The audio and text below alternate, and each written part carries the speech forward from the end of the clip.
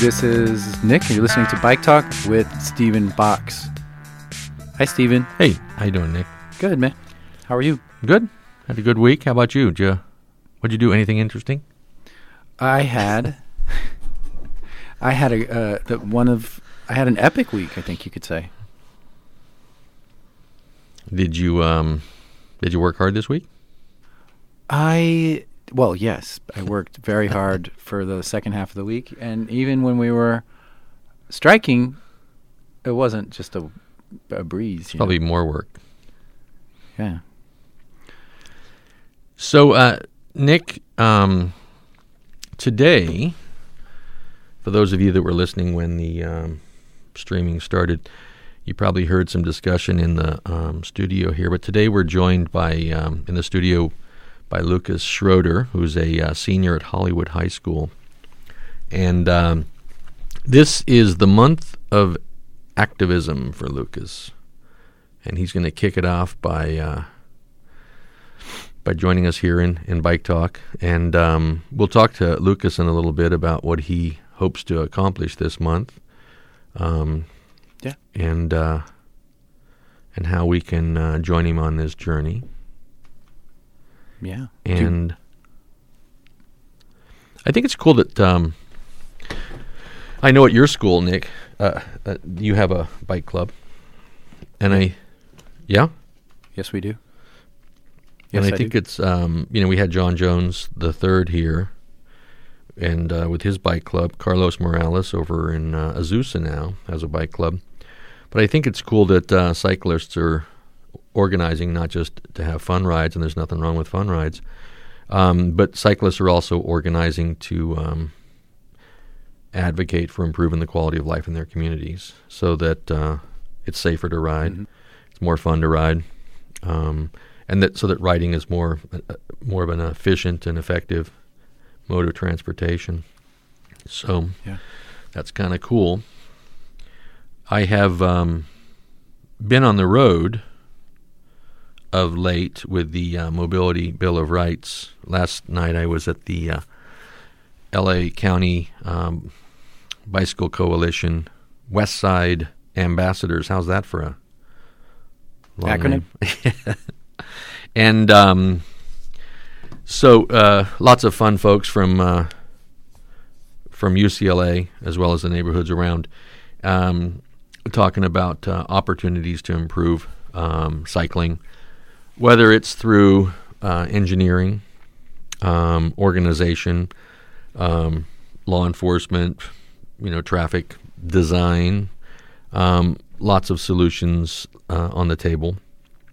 And so I was there with the Mobility Bill of Rights, as well as some specifics on some ideas to get involved.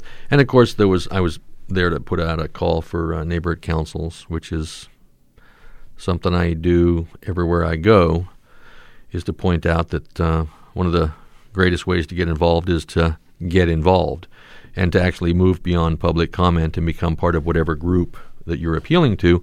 And if we could get cyclists on, all 99 of the neighborhood councils, and then organize in such a way that if a cyclist in a community had an issue, that we actually mobilized it and supported that particular person. Everybody would support each other when they have initiatives. So if there's an initiative on Sunset Boulevard, then we would work together and use that as an opportunity to come from around the city to support, whether it's reaching out to businesses and homeowners associations and neighborhood groups, whether it was strategizing and looking for opportunities to engage the policymakers with the activists and the neighborhood council. So whatever the opportunity is, that we work together, as opposed to, I think somebody at one time said,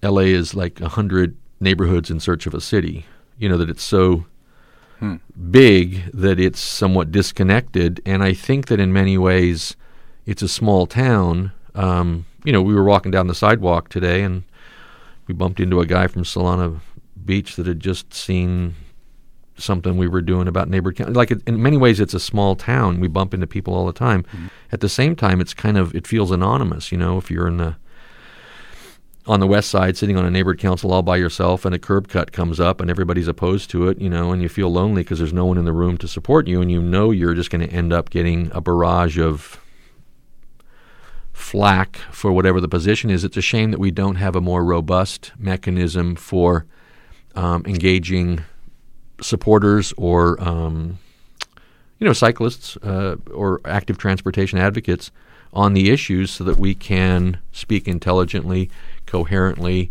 and communicate that our street should work for everybody. Yeah. So you're going around, and are you the mechanism? Well, I am, visiting different organizations. I was at Caltrans. Did I mention this last week? But I think. But you may. But yeah. Why not again? Well, I was at Caltrans, the Bicycle Advisory Committee for Caltrans, which is kind of interesting because it's made up of representatives from many. The active transportation coordinator for Ventura was there. There was a woman from Orange County. There was a gentleman that came from Riverside County. There's a gentleman from from Pasadena, another one from Acton. It's like there are activists from the community. There are folks that represent organizations. Ron Durgan was there from Sustainable Streets, from the Bike Center in Santa Monica. Mm-hmm. And there are also folks that are the engineers that actually design the roadways, the bridges, the infrastructure that we're talking about. They're the ones that actually build the things. And so it's kind of cool to have them all in the same room to get to talk about, the same granular issue, like what does that curb cut look like at that intersection, or the larger issue, of California state policy and SB 127, which is going to incorporate a whole lot of complete streets language into our legislative foundation for all that we build. So it's a bit of the granular and a bit of the high altitude and everything in between. The and of course there's neighborhood councils and there's other advocacy organizations, as well as LAPD, Sheriff's Department, Aging Department. So there's lots of opportunities, AARP, AAA. There's lots of opportunities for us to engage partners who also have a vested interest in using the public space. What meeting was this? At Caltrans? Caltrans Bicycle Advisory Committee. It's open to the public. Takes place every 2 months. It's over at the Caltrans building, First and Main. It's the Bicycle Advisory Committee. For Caltrans, District 7, which is Ventura County and LA County. So it's not to be confused with the BAC. Well, there's the City of LA Bicycle Advisory Committee, and that one comes up in first week of February. When we chat with Lucas, I actually have a schedule that I laid out for the month of February, and we can kind of take a look at the schedule, which includes the Bicycle Advisory Committee meeting and some other organizations, the Transit Coalition, which is made up of advocates, transit advocates, as well as the folks that build the stuff. The last Transit Coalition, the teams that were responsible for the Green Line and the Green Line extension. And so I think that it's important to be a part of the conversation before $1 billion gets spent, as opposed to waiting to the end and going, hey, it'd be nice to get a bike rack or bike path or a turnstile that actually lets you bring a bike. It's a bit late to wait until they've spent $1 billion to say, does it have to be green? Mm-hmm. So that's kind of what's cool about being at the Transit Coalition and meeting the folks that are actually doing the research and then building. So, the thing that I'm taking to neighborhood councils and advocacy organizations and departments and bureaus, et cetera, today is the Mobility Bill of Rights, but it's actually derivative. I was going to ring the bell every time you say that. Say what? Mobility Bill of Rights. Oh. So the Mobility Bill of Rights is actually derivative. About 10 years ago,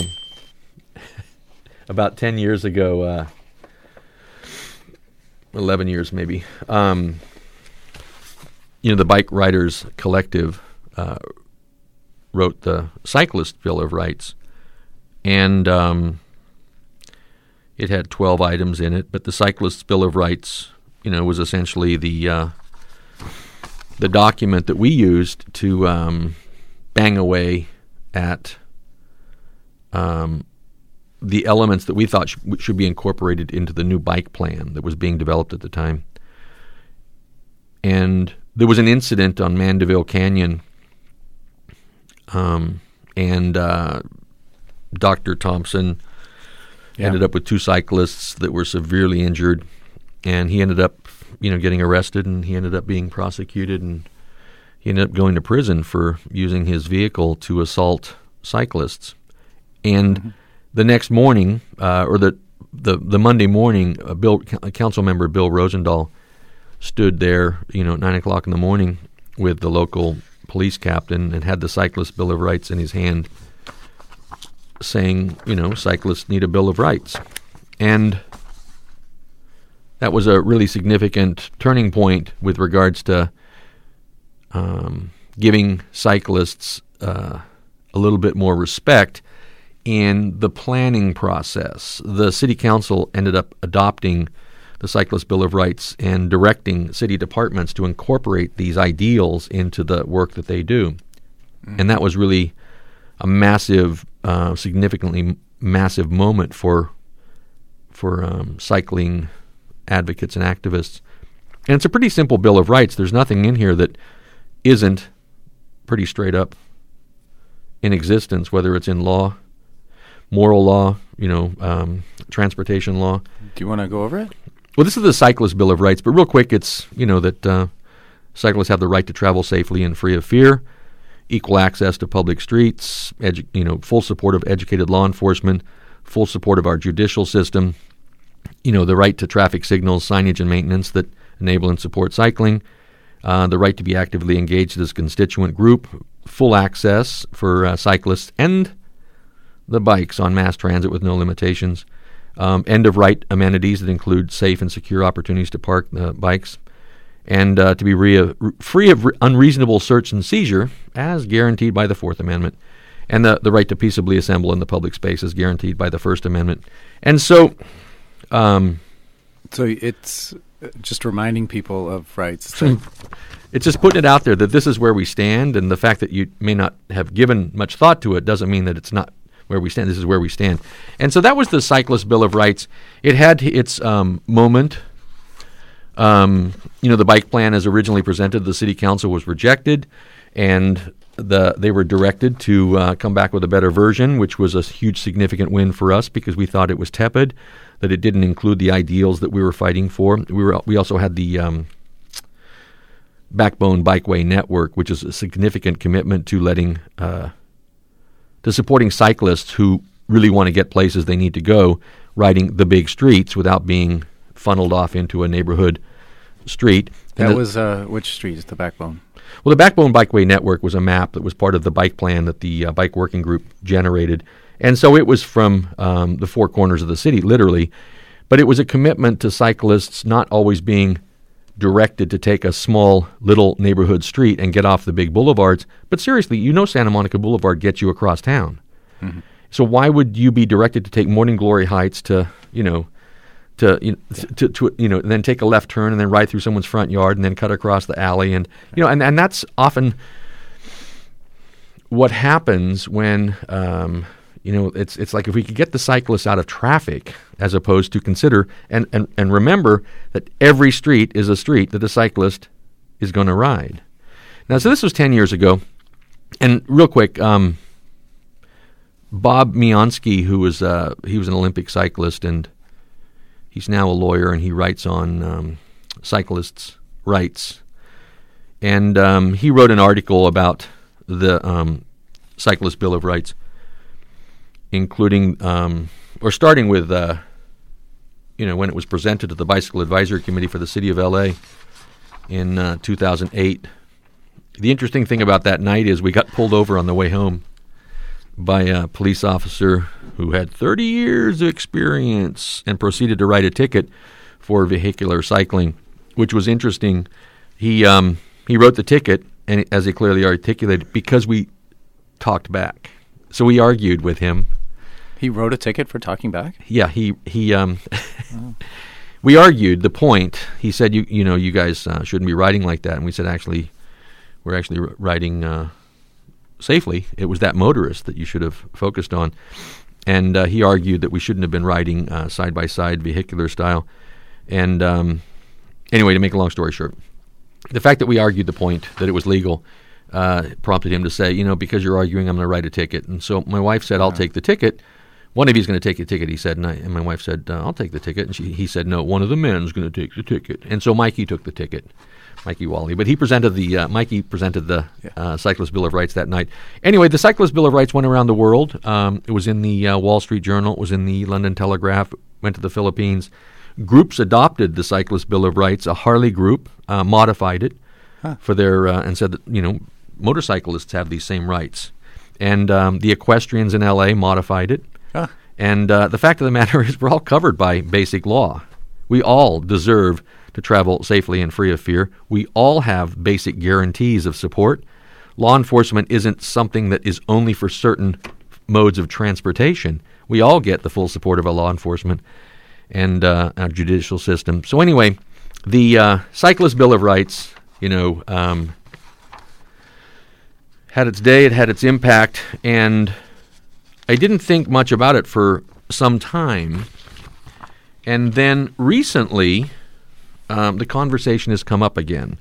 This time round, we modified the Cyclists Bill of Rights, and instead of focusing specifically on cyclists, we are now taking the Mobility Bill of Rights on the road. And so before I dig into the Mobility Bill of Rights, and we're going to take the Mobility Bill of Rights this coming month, Lucas has left. Lucas, he's going to ring a bell every time we say Lucas. Really? That's going to be a lot. But Lucas has left the mission control side of the studio. Yes, you are now live with Lucas. So I'm live with Lucas Schroeder of Hollywood High. So I'm going to pause on the Mobility Bill of Rights and chat with Lucas just for a moment because, interestingly enough,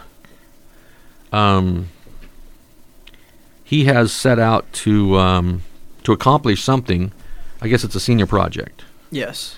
And that's how our paths have crossed here at Bike Talk and the Mobility Bill of Rights and Hollywood High. So, Lucas, thanks for joining us here at Bike Talk with Nick Richard. You're welcome. And so you're a senior at Hollywood High School. Hollywood High, and which is a pretty significant high school with a lot of history. It is. And what kind of bike do you ride? Fixed gear. Yeah. And so do you take more Instagram photos of your bike or of your dinner? Neither. I ride my bike. It's not for Instagramming? No. Okay. So you have a senior assignment or a senior project, is that right? A senior project, yes. Okay. Does every senior have to Yes. come up with something? Yeah. What type of projects are folks coming up with? Some people are doing it on obesity, the school system. It's really just any issue that affects the community. That's what you have to do it about. Well, I've always said that folks that ride bikes are smarter. Well, I think there's a lot of science behind that. Because you'll end up becoming a lawyer. Oh. And you'll start arguing, 21800 says that I don't have to wait for this signal because it doesn't work. Right. And so you'll end up learning a lot of law because you'll end up arguing with a lot of folks about. Yeah. You'll also end up with incredible debating and communication skills because you'll have to explain why your bike is a better choice than someone who doesn't ride a fixie. Oh yeah, just the physics. Just people with deraillers. Yeah. Oh my goodness. I can't believe you bought a derailleur. It's like being a vegetarian. Yeah. So, it's there's science, there's law, there's environmental issues, there's communication issues. Anyway, there's social issues. So, so you picked for your project. What'd you pick? I picked like cycling, like trying to make cycling more accessible and safer for people in Los Angeles. Great. And what part of LA do you live in? Like mid-city Hollywood. Okay. In between that area. Excellent. I think that you would be Council Member Rue. I think you're in Council District 4. And Council Member Rue, I think he might be on the Transportation Committee for the City Council. We'll dig into the details and find out who your council member is, but I think it'd be cool, if you could meet your council member too and make your pitch, whatever your pitch ends up being, with regards to making it safer. There's not much traffic in your neighborhood. You live in a kind of a quiet neighborhood, right? It depends. If it's past 6 and you're going down Fairfax, it's pretty heavy. Yeah. Yeah. So, what's your favorite route to Hollywood High? Going up Fairfax. Yeah. Yeah. And then down Sunset. So, so you're what they would call a vehicular cyclist. Yes. So, do you have any idea of what you'd like to accomplish in the next month? At first I kind of just wanted to explain what it would take to get more cyclists on the road. Mm-hmm. But now that you've gave me all these opportunities, it's kind of changed. So, speaking of those opportunities, I guess the first thing we'll be doing for Bike Talk is you're going to be taking the next 4. You're going to be working the booth for the next 4 Bike Talks, and perhaps hosting a Bike Talk as your the final element of your school project. Don't know what the topic's going to be. I guess you'll come up with that over the next 4 weeks, or who your guests are going to be. We invited another council member tonight. We bumped into him on the downtown, and we invited him to Bike Talk. But that's up to you to decide what you'd like to see happen with Bike Talk. But I think Bike Talk is an essential element for bike activism. Bike activists that do things in the quiet with no way of communicating really don't. It doesn't resonate. Yeah. And I think that Bike Talk has given a lot of bike activists the opportunity to engage other people in what they're doing, or to solicit support, feedback, suggestions, ideas. But the conversation, I think, is an integral element for successful bike activism. So over the next month, we're going to be here with Nick on Friday nights, and and you'll be mastering the booth. And then also setting up the last show of February. I think it's February. No, it's February 1st. March 1st, actually. Is that right? Yeah, it's March 1st will be your show. The other thing is we're going to be visiting some neighborhood councils. And I think February 4th is Reseda Neighborhood Council.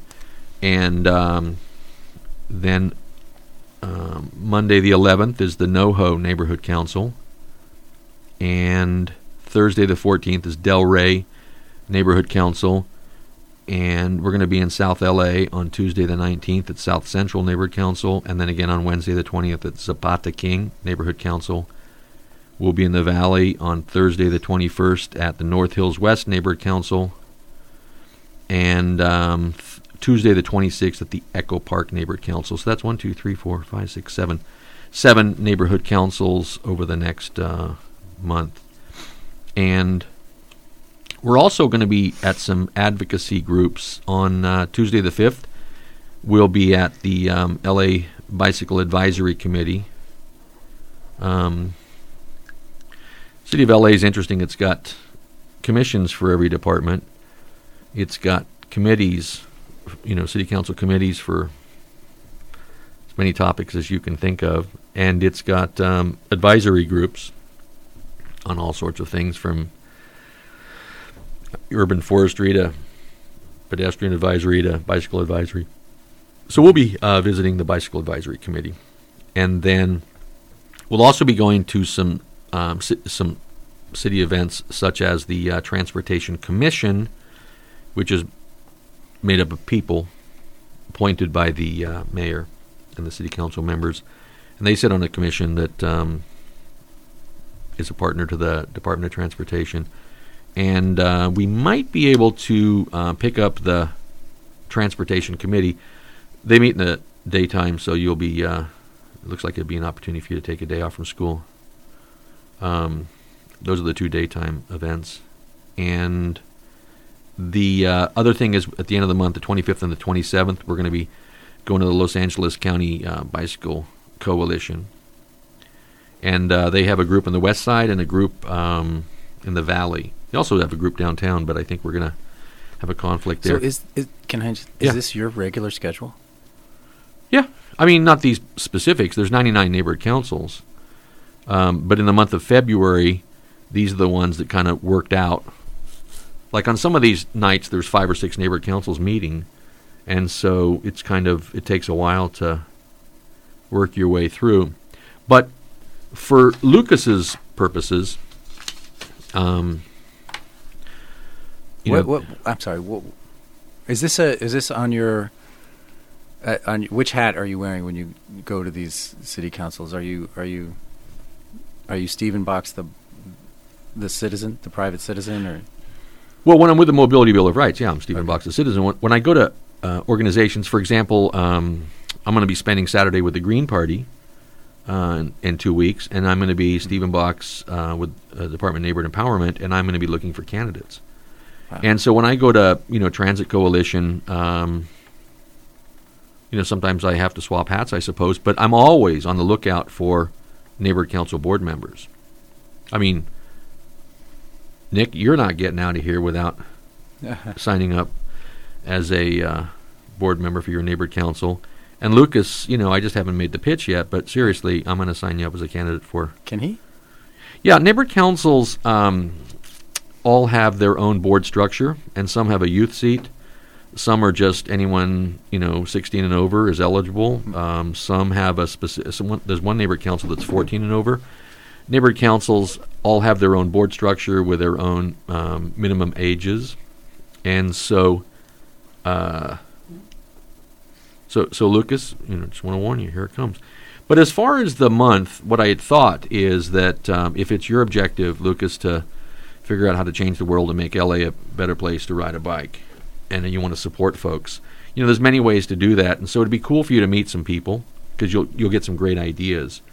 And if at the end of the month, you come out of it as a stronger activist that's able to pick a project and then engage folks in that project, and then lay down a strategy for making it come to life, then that's, I think, the essence of activism for all of us.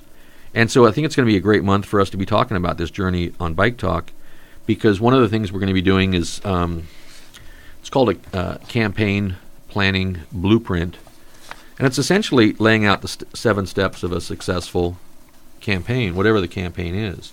And if the campaign was just to get better bike parking, on Beverly, yeah, so that it's. By the way,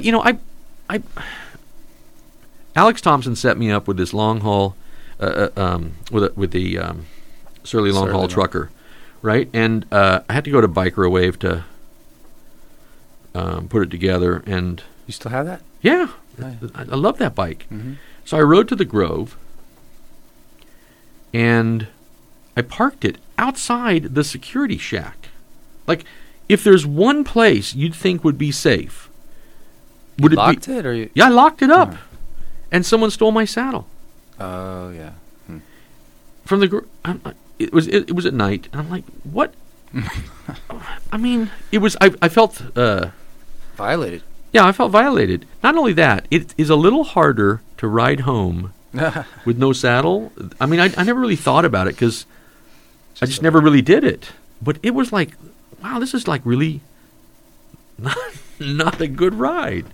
Anyway. Yeah. But whatever it is, because keep in mind, sometimes some of our initiatives have been something as granular as, I just like better bike parking in my building. Or, because people can't ride their bike if their bike's not safe. People can't ride their bike if their bike's not there. People can't ride their bike if their bike gets stripped. And I've had my bike stripped, in many occasions. So sometimes it's something like that. Sometimes it might be some infrastructure on the streets. I know that there's, everyone has a secret route. Across town, everyone has if they're traveling alone, they might like this route. If they're traveling with others, they might like to take this route because we can ride side by side because they're quieter streets.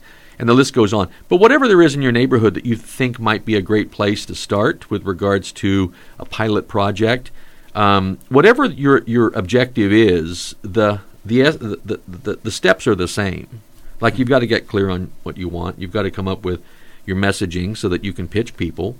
And you've got to come up with, a way to evaluate what your resources are. You may not have any money, so you don't have a budget to fight over, but you should have some resources such as, does anyone in your immediate circle of influence have any graphic skills so that you can make flyers or do presentations? Does anybody in your family have any special effects skills so you can make a great video? I mean, look for the skills the skills and strengths and assets that you have, and then figure out how can you use those. And if you have, friends that have some, musical skills, perhaps doing some live events or some fun events. Fun is always a great way to engage folks. People don't look for opportunities to work harder. They look for opportunities to have more fun, and life should be fun. And, so look for friends in your circle of influence that can put the fun back into into activism. Nick and I were talking about this with regards to education, because everyone's talking education these days. Like, we both have these experiences of where life education was fun for us. Mm-hmm. We never thought of it as education; we thought of it as fun. And so I hope you have a fun month this month. So we're going to be working on communications. We're going to be working on message. We're going to be working on action, and we're going to be working on access, like figuring out who's got what you want and how to get to them, and how to engage folks. So what do you think, Lucas? Are we in? I think so. So the campaign planning blueprint, we can talk about that later. But as for today, the Mobility Bill of Rights, do you want to chat about that, Nick? Chat? Yeah, let's chat. Okay. So the Mobility Bill of Rights is derivative. Did you just change cyclists to people? Yeah, I just crossed out cyclists and wrote mobility. Got it. Oh, is that okay? Yeah. No, but isn't it people though? Really, where everywhere it said cyclists. Oh yeah. Would have changed. Well, no, actually, there's a few more changes. It's derivative. By the way. Anyway, so yes, there's a few things that change. Okay, the Cyclist Bill of Rights was specific to cycling. I mean, it mentions first and last mile because cycling, we wanted to position it as an integral element to to transit development. The Mobility Bill of Rights is loosened up a tad, but it really parallels the general gestalt of support for active transportation. And so, yes, active transportation is pedestrians and cyclists as far as safe streets or complete streets or SB 127, the legislation that's coming down with regard to supporting. It's defined now as active transportation. So at Caltrans, there's an active transportation department. At the Department of Transportation, there's an active transportation department. And essentially, if you design streets that are good for pedestrians and cyclists, they're good for everybody. If you design streets that are good for children and the elderly, they're good for everybody. Mm-hmm. And we've always made this case that what's good for cyclists is good for everybody. It's good for business. It's good for motorists. It's good for pedestrians. It's good for everybody. It's good for transit users. So we took the Cyclist Bill of Rights and we did modify it. It has 10 items, and if you don't mind, I'll just go through them. And then perhaps we could talk about some of the objections or questions that have come up and then respond to them. But the Mobility Bill of Rights starts off by saying, whereas active transportation includes a range of transportation modes of travel, and the public's right to use those modes is formally articulated and supported in the California Vehicle Code. And right there, a whole lot of folks are kind of surprised that the California Vehicle Code actually supports active transportation. But it's good to get it out there that we're not asking for something that we don't have the right to do. Seriously, we all have the right to cross the street. And we have the right to walk or ride a bike. And streets aren't designed for motorists only.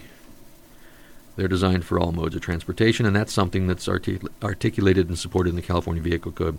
Second item is whereas pedestrians and cyclists are considered to be the indicator species of a healthy community. Now, this is a claim that we make based on the science of healthy communities. And so the folks that study healthy communities now have walkability scores, rideability scores, and they look at healthy communities and they say, if you can see children crossing the street or elderly crossing the street, you've got a safe and healthy community. If you see people afraid to cross the street, if you see that there's people that are afraid to ride their bikes, if you see people approaching the street with fear, it's not a healthy community. And by not a healthy community, it's not healthy for many reasons, not just the environment, not just the air, but the fact of the matter is the most significant threat to children in the city of LA today, number one, the cause of death is traffic violence. So by healthy community, I mean one where we're not running over people on the streets. Whereas communities that embrace the full range of transportation options demonstrate a commitment to environmental, equity, and traffic congestion solutions.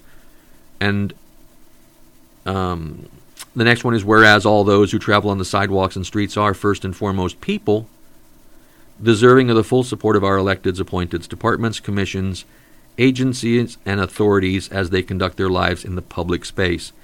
You know, one of our most significant assets in terms of public space is our streets. We don't treat them as assets. We treat them as traffic sewers.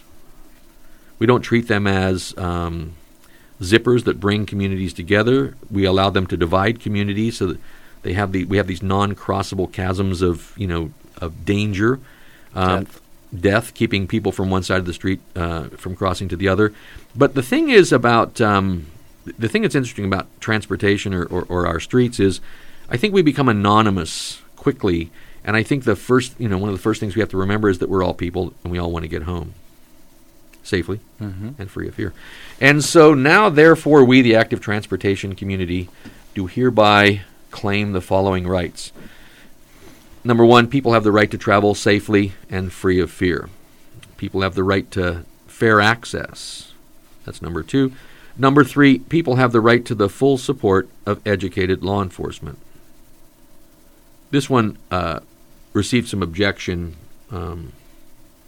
because it was perceived as being an insult to say that law enforcement should be educated.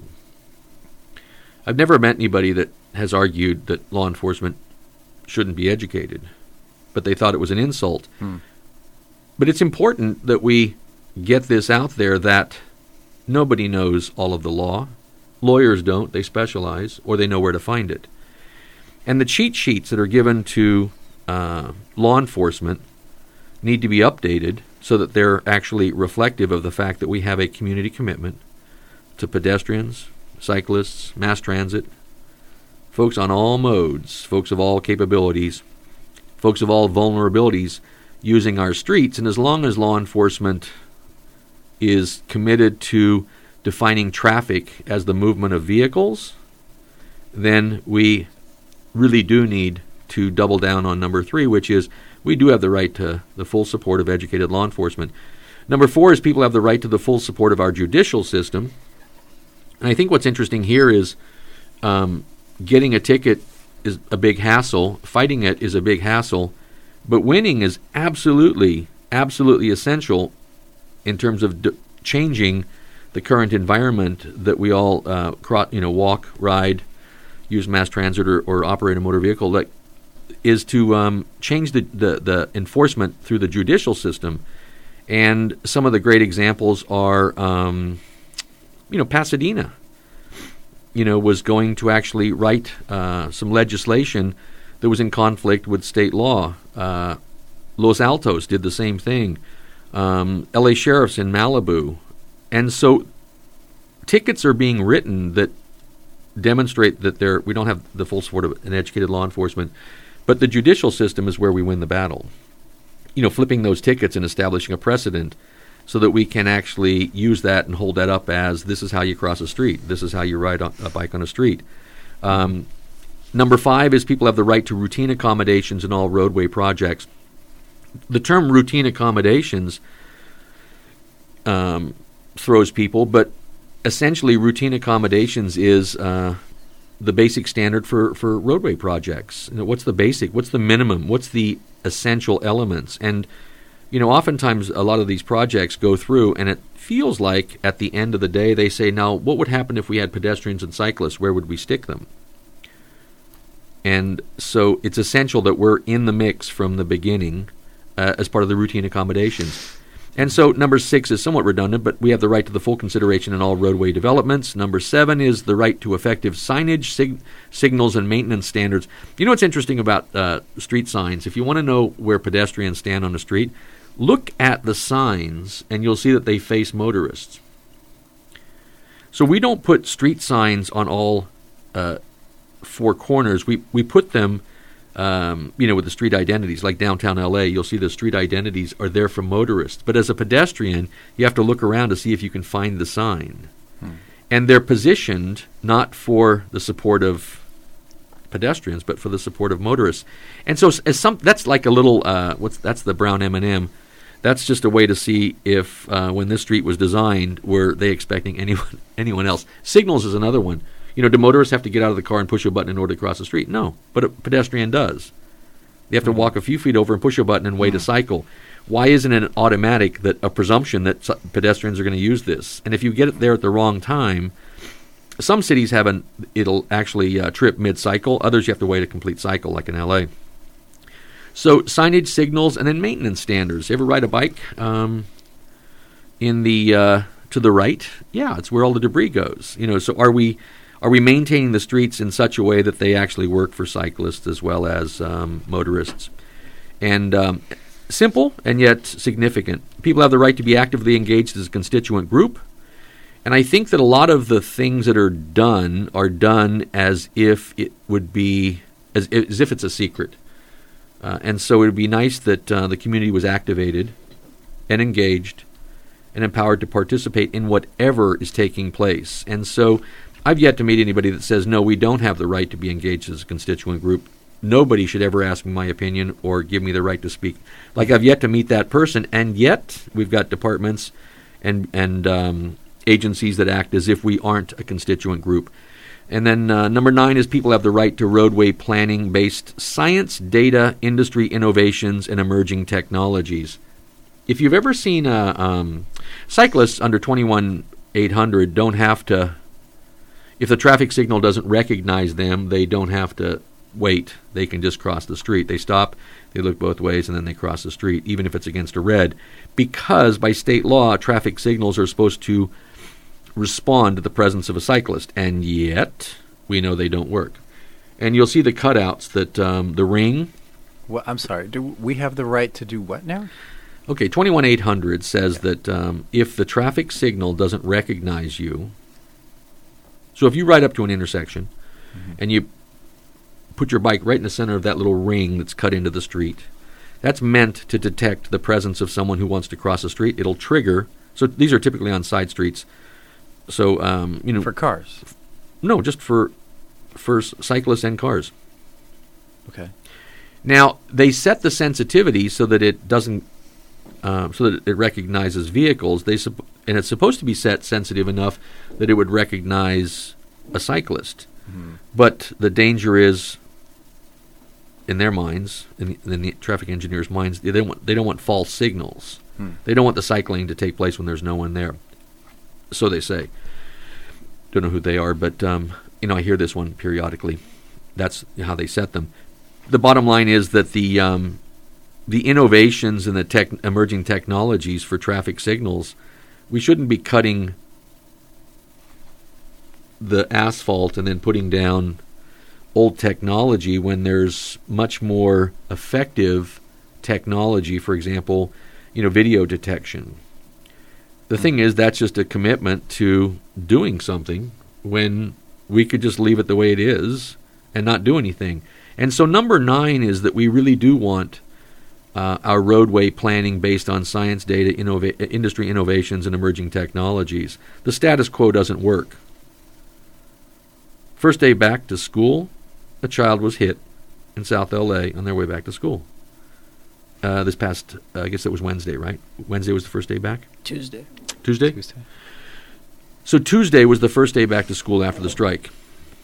And a child gets hit on the way to school. So we know that what we're doing is not working. Wait. Was it Tuesday? Were we back on Tuesday? Yes. Okay. And this was killed, this kid? No. Okay. We'll recover. The child will recover. Mm-hmm. If getting hit by a car and then not dying means that you recover, physically, yes. But back to number 1, people have the right to travel safely and free of fear. You think that child's going to be traveling free of fear? Can't cross the street to get to school without getting hit by a car. And so we know that the status quo is not working. So number 9 is that people have the right to roadway planning based on science data, industry innovations, and emerging technologies. Why are we still doing old things that don't work? And the answer is there's no good answer. So it's time to change. Number 10 is that people have the right to be treated fairly and equitably. 65% of all traffic violence takes place on 6% of the streets.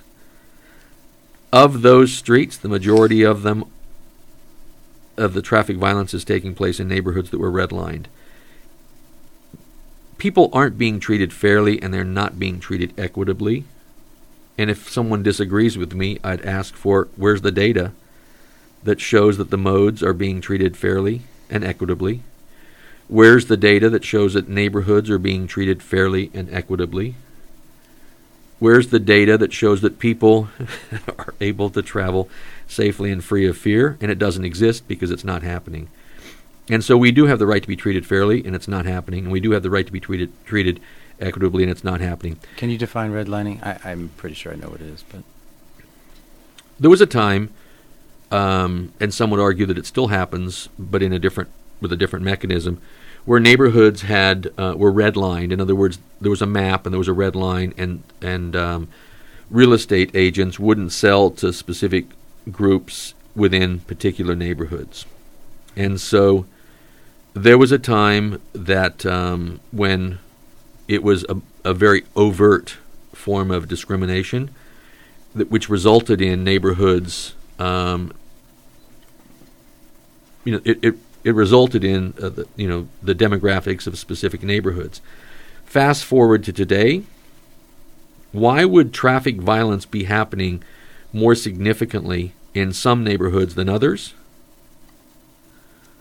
Infrastructure, speed. Infrastructure, enforcement, design. It could be any of a number of things, but the fact of the matter is, there was an interesting article in Streets Blog this week about the fact that traffic violence is different for different demographics.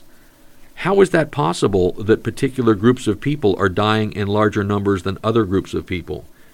And it's because it's not equitable, it's not fair, it's very specific. It happens in certain neighborhoods and it doesn't happen in others. How is that possible? And don't get me wrong, our streets are dangerous, speed kills, so people are there's traffic violence in all neighborhoods, but it's disproportionate. It's significantly disproportionate. So, on the whole, I think every street should be a street that a cyclist is safe to ride or a pedestrian is safe to walk. Every street, everywhere.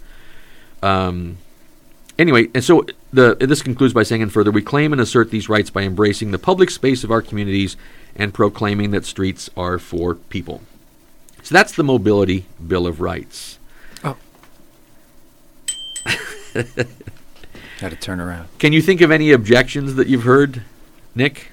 We were at LANC, LA Neighborhood Council Coalition. Did they say anything? No, it hasn't happened yet at LANC. So, but what are the objections that you've heard?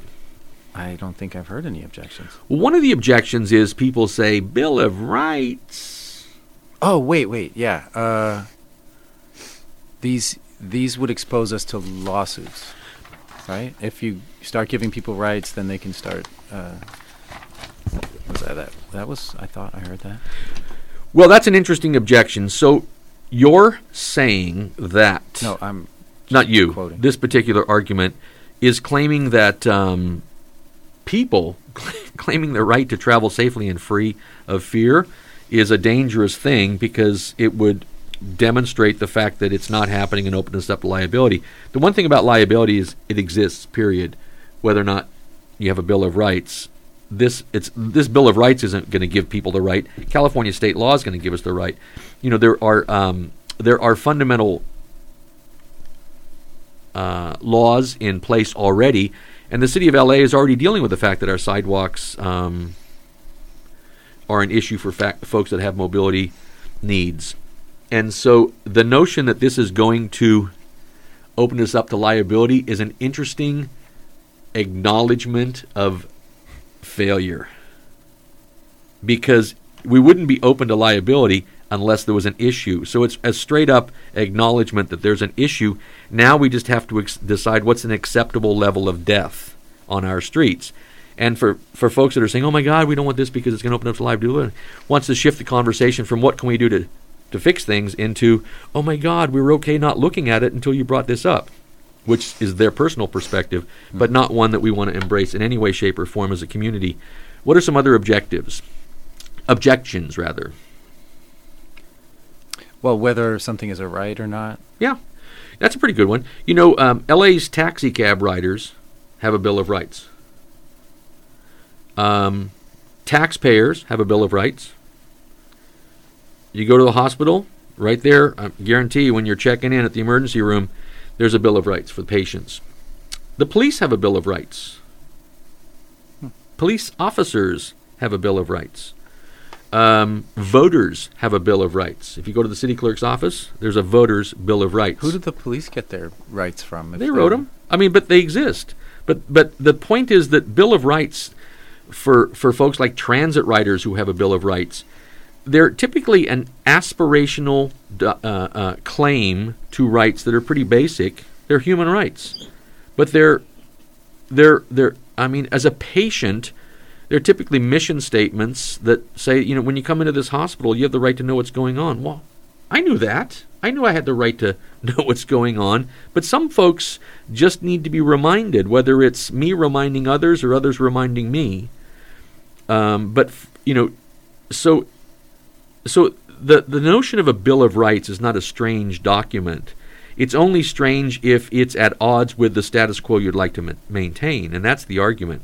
Ooh, Bill of Rights. It's like we're the only ones that don't have a Bill of Rights. Lucas probably has a Bill of Rights at Hollywood High. Do you? I'm not sure. Maybe that's going to be one of the outcomes of this month, is Lucas the activist is going to... Just him in particular has his own...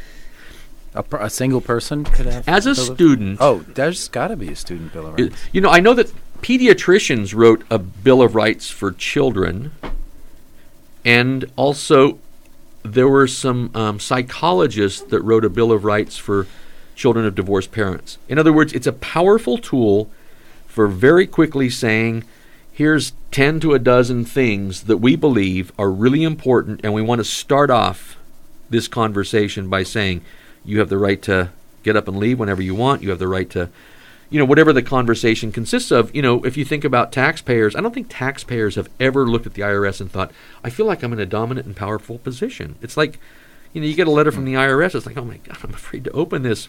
But the thing is that you do have a taxpayer's Bill of Rights. When you go to the hospital, that's not a powerful position. You're typically in need, and you're deferring all authority to someone in a lab coat.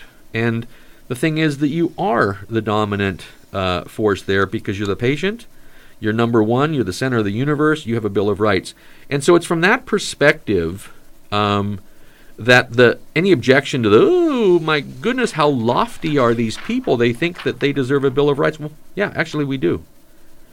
And so that objection is just pure arrogance, because the fact of the matter is the person that's objecting probably has a half a dozen Bill of Rights that apply to them that they've used at some point in time. If they pay their taxes, go to the hospital, ever take a taxi or transit, or engage with the police or whatever the case may be. Anyway, that was one of the objections. What other objections have we had? Those are the two that I could remember. Yeah. I could come up with a stupid objection if I give me time. Well, the interesting thing about going to neighborhoods with a mobility bill of rights and seeking their endorsement is that things come up. One person objected and said, as I presented the mobility bill of rights, well, we can't deliberate and potentially endorse this document because we don't have anybody here to speak in opposition. And I think it's way cool that when issues come before a neighborhood council has a commitment to making sure that people from both sides of the argument get to present. Like if the developer's going to be there, let's notify the neighbors so they can come and speak, and say, well, we want this and they want that, or whatever the issue is. But in this particular case, it's sometimes, I think, just used as an obstacle. And in this particular case, I pointed out that I can search the world over, but I can assure you I've yet to find the person that is opposed to people traveling safely and free of fear. Anyone here opposed to safety? And anyone here in favor of death? And so you see... well, there is that one group. Well, then now we get to pop to the real issues. You're not opposed to safety and free of fear. You're just putting your commitment to getting home quickly over my life. And that's a conversation we need to get out into the open, that you value your efficient commute over my life. And now we've got dueling rights, because you think that your right to get home quickly is greater than my right to get home safely. Mm-hmm. And that's where we're going to have to be brutally honest. You're absolutely incorrect. You are not guaranteed a fast commute through someone else's neighborhood at the expense of our children's lives. Right. And there we're just going to have to end the conversation. We're going to stick with this one until we hammer it out. But you're not going to be able to convince this room that you personally, an individual personally, has the right to get home quickly at the expense of the lives of others in the neighborhood. And so we get to talk about cut-through traffic. We get to talk about the local issues specific to that neighborhood. We get to talk about the questions people have with regards to weird terms such as routine accommodations or, what are the 17 enhancements for an intersection? Some folks have never heard of some, things like a ped scramble or some of the other innovations. Today I was downtown and at a busy intersection by the Union Station, and it's one of those no right turns on red, just because of the significance of this intersection of the traffic. But the thing is, the pedestrians are still it's just free-range pedestrians. Rather than a ped scramble and just give all of the pedestrians a guaranteed opportunity to cross the street without competing with right-turning cars. And the right-turning motorists had been waiting through the cycle because they couldn't turn on the red, which meant the moment the light turned green, motorists are racing to get through the intersection to turn right on Union Station and get onto the freeway as pedestrians are trying to cross to catch the buses. So that's called engineered conflict. And when we get to talk about engineered conflict, that by design this is how it works, and it comes at the expense of the humans that aren't wrapped in steel. And so that's engineered conflict that we could, take a look at number 9. We have the right to roadway planning based on science, data, innovations, industry innovations, and emerging technology. So why don't we have a better intersection? And the reason we don't have it is because we didn't ask for it. And the reason we didn't ask for it is because we didn't know about it. And the reason we didn't know about it is because we didn't think we had the right. Oh, my goodness. I said the word right. So let's, so in other words, this is the great conversation and the aha moments people have in the neighborhood councils is when we get to talk about things. And I don't begin to suggest that we all agree on everything. I mean, Lucas and I ride different kinds of bikes, and then you have a crazy bike. Yeah, but it's it's not that. It's pretty functional. It's totally crazy. But the thing is that what's that? If you want to get around, I mean, it's a pretty good bike to have. So why don't you tell them what you ride? It's a folding bike. It's a Brompton. Yeah. It's pretty good for taking on the metro. So I you take never 3 metros to work. So Yeah. it was tough with the non-folding bike. And so you never have to worry about Riding it. Right. No, you never have to worry about bike parking because you just pick it up and carry it around. Yeah. And I never have to worry about it getting stolen unless somebody's really quick. And then the other thing is, one of the things that was frustrating about some of the busier routes on transit was when you see the bus arrive and it's already got 2 bikes on. Yeah. And like, oh, what another cycle. That And happens. so, with you can just carry it on. Yeah. Yep. No, but I think that we all have a wide range of attitudes and opinions on many things. But I think that the Mobility Bill of Rights is the opportunity to figure out what are the things we agree on and what are the things that we can share a commitment to. And then from there we can figure out what's the best solution for a particular neighborhood or a particular community or a particular situation, particular opportunity.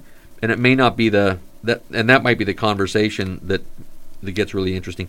Anyway, Lucas, that's the Mobility Bill of Rights. 1 month from now, you'll be the Mobility Bill of Rights champion. Czar. And you'll be hosting a Bike Talk show, subject yet to be defined, guests to yet be identified. Cool. What year are you in school? Senior year. What a senior project. That's awesome, huh? Yeah. Yeah. So, do you have a counselor, mentor, teacher at Hollywood High that has oversight of this particular project? Yes. And who is it? Mr. Viriel, I think he's listening right now. Okay. I hope so. So we do have some phone numbers. So for your show, you can have folks call in if you'd like. And so is he going to be, would he be a good guest? I'm not sure. He doesn't bike. Well, there's the rules, though. He's going to have to ride his bike all the way to KPFK. Well, he could call in. Yeah. Oh, and then sit on a stationary bike at home. Yeah. You have He to could be on a pretend. bike. No, there are a couple teachers that bike Yeah. to school. They might be good guests to have on. Awesome. Yeah. And then during the course of the month, you may or may not meet some folks, or you may be able to engage some folks at school to join you on a local project. And maybe there's an opportunity for some infrastructure that's going to present itself to you, whether it's close to where you live or the route that you take. Fairfax is kind of narrow, isn't it? It's well, there's a bike lane on Fairfax that starts from Hollywood Boulevard and then ends on Melrose. Okay. So it's in traffic. It's a bike lane, but then it starts getting really narrow and rugged, and it never comes back. One of the things about some of the tighter streets like Sunset Boulevard or Fairfax is when there's a bike lane, you're obligated to use it and get out of the lane, the traffic lane, and move into the bike lane. But the thing is that because of the way they're tight, you're constantly in the door zone. And so I'm hesitant to go beyond the outside paint into the bike lane. Like I get right on the edge. Well, yeah, they have this. They have just a section of that bike lane has some white paint on the outside of the box. So if a door comes out, you can just go in. Oh, cool! And it's just this no man's land, just in case. That's good. Yeah. Well, I hope you meet some fun folks this month, and I hope you enjoy the journey. They say the journey is more important than the destination. Do you believe that? Yeah. And so, how do you plan to document your project, your journey? I think pictures. I don't really have an idea. Can you give me? Well, today's show is going to be released as a podcast, so you'll have the Bike Talk podcasts when we're on the road. You can collect the agendas and If you do audio, it would be a perfect match. You could just play clips. Yeah. Yeah. And put it together as an audiovisual presentation. And then if you know any special effects geniuses, you could have them then. Maybe we should wear some green screen outfits and do some. What do you think? Oh, this could be so creative. Crazy. So, Lucas, thanks for joining us here at KPFK, Bike Talk on KPFK. And Nick has been an essential part of the community for more than a decade with regards to giving folks an opportunity to a place to have a dialogue about activism and cycling in LA. And so it's totally cool. You know, a couple of weeks ago we were talking about, you know, where are the activists? Like, where's the next generation of activists? And I guess for all that pontificating, the real answer is, well, here he is. So this is going to be an interesting journey for us too. So so thanks for joining us for the next 5 weeks. And so Nick, we'll keep you posted with some social on our journey. And also, it would be cool if folks could join us at the neighborhood council meetings or the advocacy groups. And if if nothing else, Nick might buy you some food here in this neck of the woods. Yeah, more fries. More fries for everybody. Where's the schedule going to be then? I'll give it to you after the show, and you can post it on Bike Talk on Facebook or Twitter or something. Yeah. Okay. Thanks, Steven. All right. Thanks, Lucas. Thanks, Lucas. Thanks for joining us, and look forward to the ride. All right. Thanks for listening to this episode of Bike Talk. If you want to hear more, go to kpfk.org, navigate to programs, and choose Bike Talk. On the Bike Talk page, click on the archives link to play or download shows posted in the last 4 months. Go to biketalk.com and copy or click on the RSS link to subscribe. Our Twitter handle is BikeTalkPFK. On Facebook, we are Bike Talk. You can become friends and join our group.